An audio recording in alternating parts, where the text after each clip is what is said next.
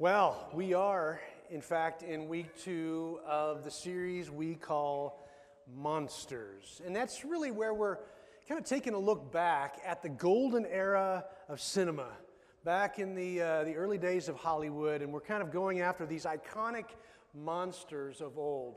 Not just to talk about iconic monsters of old, but to see what they could teach us about things going on in our lives. These monsters can act as like metaphors that really help tune us in on some things that maybe we need to deal with. And so we started that last weekend, and of course that's the question, right? Why in the world, in church, would we be talking about monsters?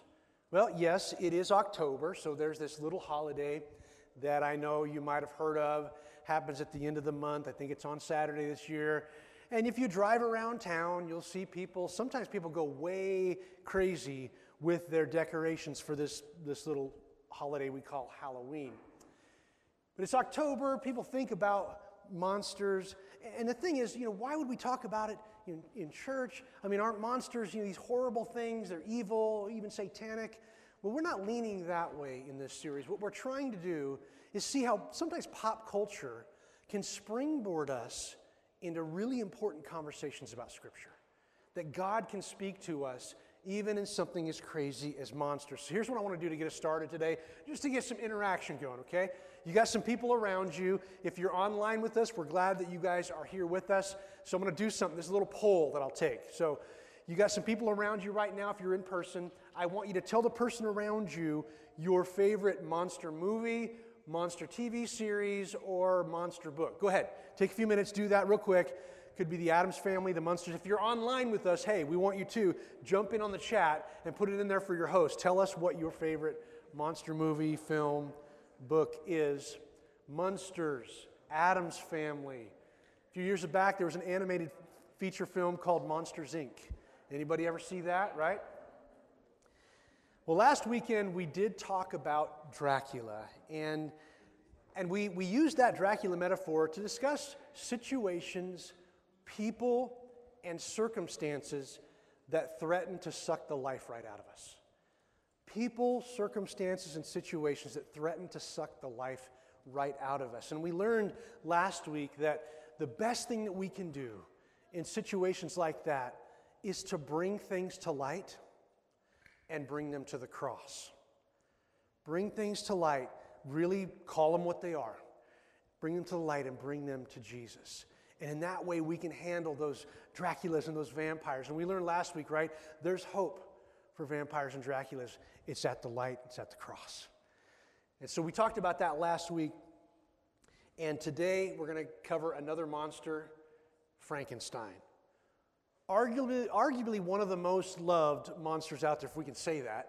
So we're going to talk about that, but my name is Pastor Ben. I'm so glad you are with us today, whether that be in person or online. We're so glad that you have made a point to start your week right. Why do we gather on Sundays like this? We and Christians, Christ followers all over the globe right now, pause in our week, and this is the first day of the week on Sunday.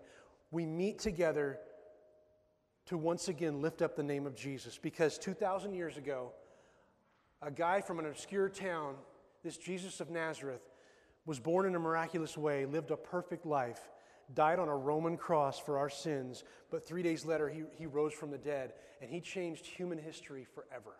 And so this first day of the week we gather. So it's so important that you've gathered with us today, whether that be in person or online. So let's pause for a moment, pray, and then we're going to talk about Frankenstein. Let's do this. Father, we thank you so much for your love and faithfulness. Your mercies are new every morning. It's the first day of the week, and we elevate you as King of Kings and Lord of Lords. We celebrate you in our worship gathering today. Father, would you speak by the power of your Holy Spirit to every heart here, that we would leave this place changed. And that, Father, you give us the strength and the courage to defeat monsters that we find in our lives. And we pray this in Christ's name. Amen. All right, so let's just have a little nerd moment, if you will. I am a nerd. Some of you are nerds as well. I like comic books and Marvel films and all that. This particular story, Frankenstein, you may not know a whole lot about. Frankenstein, the original title of the book was Frankenstein or Modern Prometheus. And that was the original title. It was written by an 18-year-old girl named Mary Shelley in the early 1800s. And since this book was published in 1816, it's never been out of print. It's considered the first science fiction story. The first science fiction story. This 18-year-old gal wrote this, never been out of print. Now, modern versions of the story, they don't include kind of the nod to Prometheus. Now, I'm not a Greek mythology expert by any means. Some of you might know more about Greek mythology, Zeus, Apollo, those sorts of things. But apparently Prometheus was this, I think, god of fire, and he's kind of credited with the creation of humanity. And so that you see the tie-in if you know the story about Frankenstein, because the story of Frankenstein is this Dr. Victor Frankenstein. He is trying to create a living creature out of dead human parts. I know it sounds very creepy, but that's kind of what the story is about. Now, what he ends up creating didn't quite work out the way he had hoped, but that's the story. He creates this creature, this lifelike creature, out of dead human parts. And oftentimes, people mistake the creature for Frankenstein, when actually Frankenstein is the name of the doctor that was going to try to do this great human feat of creating something from dead human parts.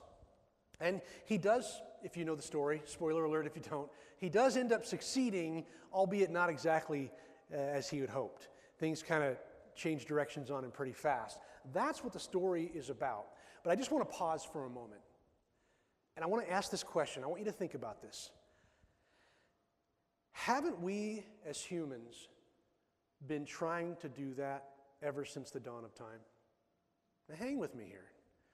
You may not, well, you're like, hey, wait a minute, I haven't tried to create a Frankenstein monster. No, we have been, and humanity has been guilty of this since the beginning of time.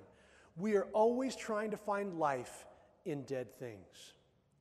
And oftentimes it leads us down roads we never intended to go. We're always trying to find life in dead things. We're trying to create, in fact, the Bible uses terminology that we would call idolatry. And that many times in human history, people would create, little wood statues and shrines and everything, and they would cut themselves. We're always trying to create something living out of dead, lifeless things. And the Bible will use language like this. You keep creating things that have ears but can't hear. You create these things that have eyes but they can't see, and they have mouths but they can't talk. Haven't we been trying to do this since the beginning of time? Trying to create living things from dead things. So the premise of this novel is a little bit creepy, I get that. But when this movie actually hit the silver screen, now I've got an image up here. This is Frankenstein. That's the most common, right? That is a guy named Boris Karloff. But before we get to Boris, they actually tried some other movie adaptations. That first one's a creepy one. I think that's a silent film back in the day, and I don't know if you've ever seen that one. I actually haven't seen it. But most people think about Frankenstein, they think of Boris Karloff playing the role of the creature. Now, this was one of his first roles. He was kind of starting out as an actor. This is, again, the golden era of Hollywood. And so he portrays this Frankenstein's, creature. And the thing that's interesting is the movie kind of does a twist. The movie became super popular, and his career springboarded because he played the creature, but as he played the creature, the way he portrayed the creature, people got on his side. Like, when you're watching the original film, if some of you have probably seen the original film, I think it's black and white and everything, but like at some point you start rooting for the creature, right? You start saying, yay, creature, let's protect the creature. I mean, you see the creature kind of doing these kind of human-like things, and then pretty soon you're rooting for the creature because the townspeople are all kind of like, we don't want this crazy creature. And so the townspeople, kind of these angry mobs, come to destroy this creature, and so your heart kind of goes out to the monster.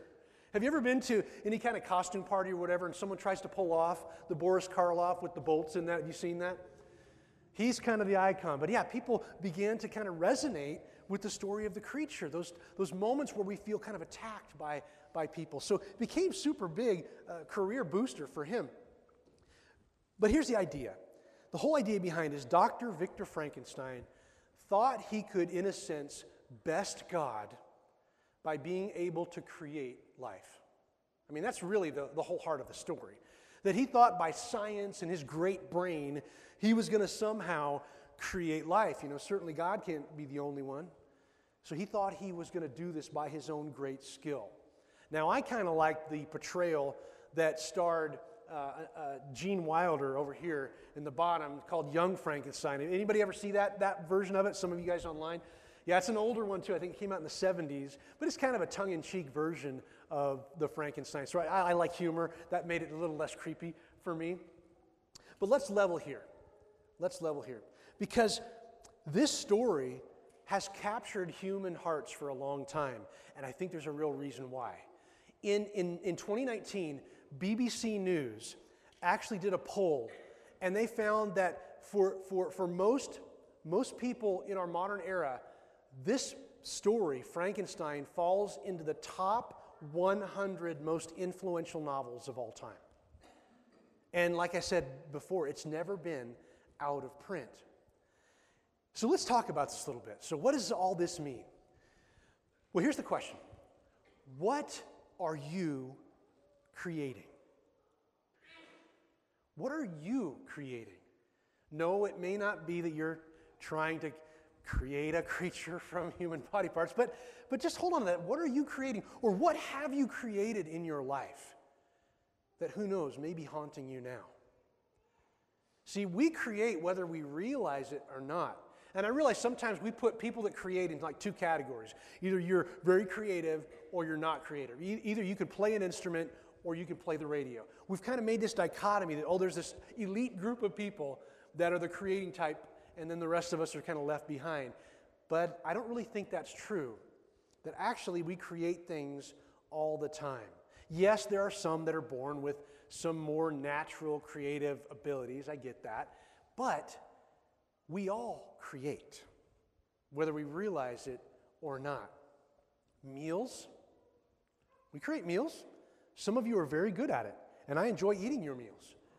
You create meals. You create relationships.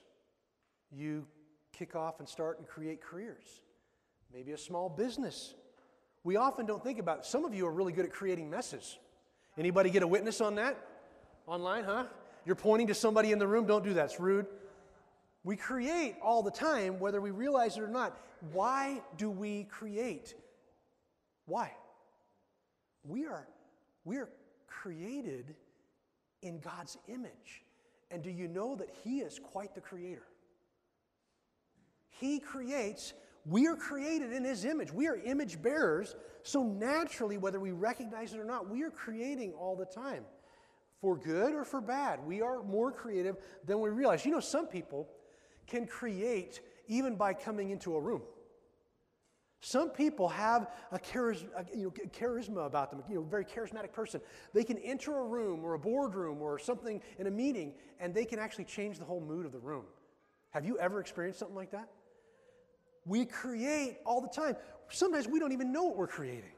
We can create mood, we can create momentum, but we can also create problems, can't we? We can create drama. You ever heard that drama llama issue? We can create drama, we can create stress on people, we can create, to some degree, very hostile environments if we're not careful.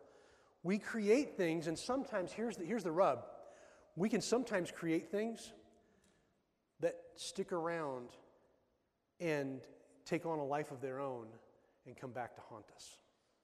We can create like that too. Some of you know how that feels. We are creating all the time. No, it's not like Dr. Frankenstein, but we're creating all the time. The truth is, if you and I are not connected in a meaningful way to the real creator of heaven and earth, we will try to go anywhere else to try to find meaning in life, in even things that are dead. Without connection to Jesus, the author and perfecter of our faith, we will try to find life in dead things over and over and over again, and oftentimes it kills us. It can kill us. If you have a Bible or a device, find Acts chapter 17. Acts chapter 17, we're just going to be a little bit, and it's going to be here on the screen, but I encourage you to have that on your device or your tablet, have a printed Bible. I'm kind of old school. I like the printed Bible.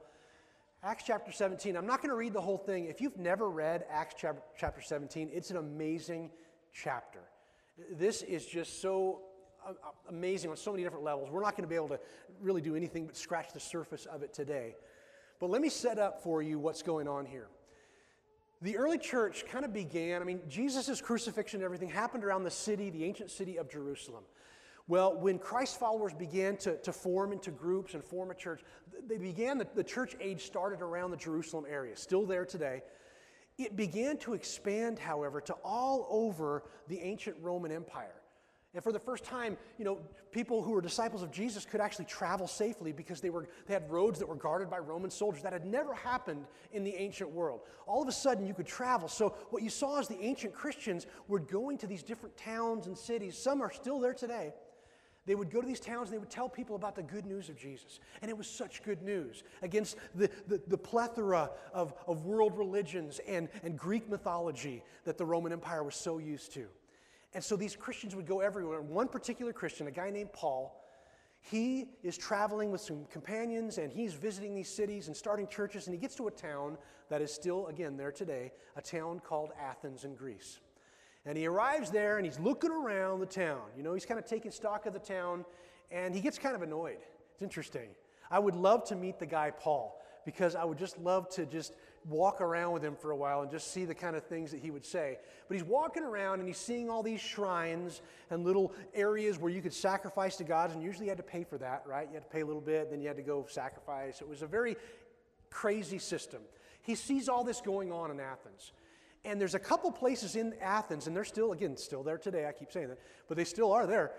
There was a couple places where people would gather just to kind of share ideas.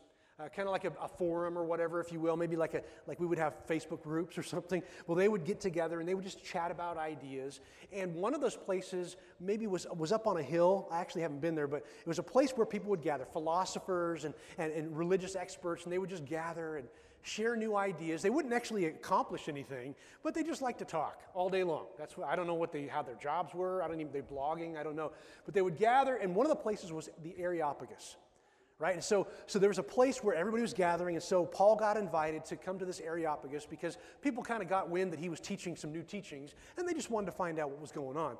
So in Acts chapter 17, he gets a chance to address the crowd. And let's start with verse 22 in Acts chapter 17. So Paul, standing in the midst of the Areopagus, said, "Men of Athens, I perceive that in every way you are very, very religious," right?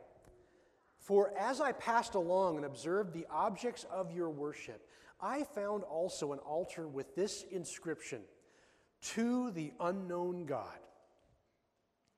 What therefore you worship as unknown, this I proclaim to you. The God who made the world and everything in it, being Lord of heaven and earth, does not live in temples made by man.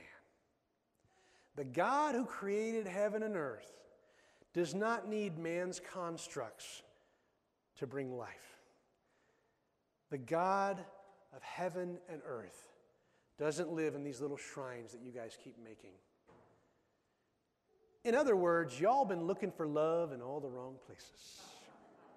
You've been making these little spots everywhere you go. And I get that Paul's got a little bit of an attitude, I think, when he's saying this. Again, I would have loved to have been there that day. But he's saying, you guys are trying to find, God in these dead things. They will never, ever satisfy. You see, and I wonder about you and about me. Are we like these ancient Athenians? That we are also kind of tempted to try and to make and find meaning in worthless things? Are we trying to find some kind of life in things that will never bring us life? Are we creating and worshiping things that really never deserve our attention? These are questions, right? What do we do with this? See, only in Christ can we connect to the real God who created everything. We are made for so much more than consuming the next thing, than running to the next pleasure, this next temporary high, fogging a mirror for 70 or 80 years, and living a life of mediocrity. Apart from a life in Christ, connected to Christ, you and I will look for life over and over in dead things. Kind of like Dr. Frankenstein going to dead human parts to try to bring something to life. It never works, and it usually creates something much worse than we ever would have hoped. We try to find life in dead things. Maybe some of that for you is success. You're looking for that next promotion to somehow give you validity and create your identity. Maybe for some of you it's pleasure or it's comfort, having that nest egg so you can retire. Then I'll be secure, and then I'll be happy. Or we'll go all over the place. We'll look for wealth. We'll go to fame, companionship. We'll go to sex. We'll go to status, acquiring more stuff. We will try to find life in that next Amazon box that shows up on our doorstep. We will try as we might to keep consuming, and we keep trying to find life in what? Dead things. Not that these things are always bad, but they're not going to bring us life. Not the life that Jesus promised to us. They are dead things. They don't make a life. You know what usually happens? This is the human condition. We go after all these dead things that don't bring us life, and what do they end up doing? They end up putting hooks in us. Pretty soon, we're codependent, or we're addicted, or we're now tempted to abuse, or we're creating stress, and we're just living with this emptiness. Apart from God, the true connector of life, we will look for life in dead things. And at the end of the day, we find ourselves, if we're not careful, just kind of getting to this point where I guess this is just as good as it gets. I guess just living a mediocre life is the best we can do. And we'll just start settling for living for the next weekend. I think God has so much more for us than that. We cannot breathe life into dead things, and they can never bring us life. It might spark for a second, but nope, they're dead. They're dead things. If we're trying to find life in anybody but connecting to God our Father, the Creator, through Jesus Christ, we will find that we're pursuing everything that eventually harms us. We all want to feel alive, but those dead things can't do it for us. They run into obsessions and addictions and pursuits, and nobody wants a monster on their back, right? Nobody wants that monkey on your back. Many of you didn't get to meet my Uncle Gordon. My Uncle Gordon, that guy's the funniest guy. He was always the life of the party ever since I was a kid. He was just always teasing you, just always had a smile on his face. It was fun to be around him. But one thing that was really hard for my Uncle Gordon is he struggled most of his life with the bottle. He struggled with alcohol. And Gordon, it haunted him every day up until a few years ago when it finally caught up with him and took his life. And I think about Gordon a lot because he was trying to find, at least in some small manner, life in something that was dead. Life, meaning, pursuit, happiness, and it caught up with him. And he could never quite defeat that monster on his back. And I remember standing in a bar a few years ago and saying a final prayer over my uncle.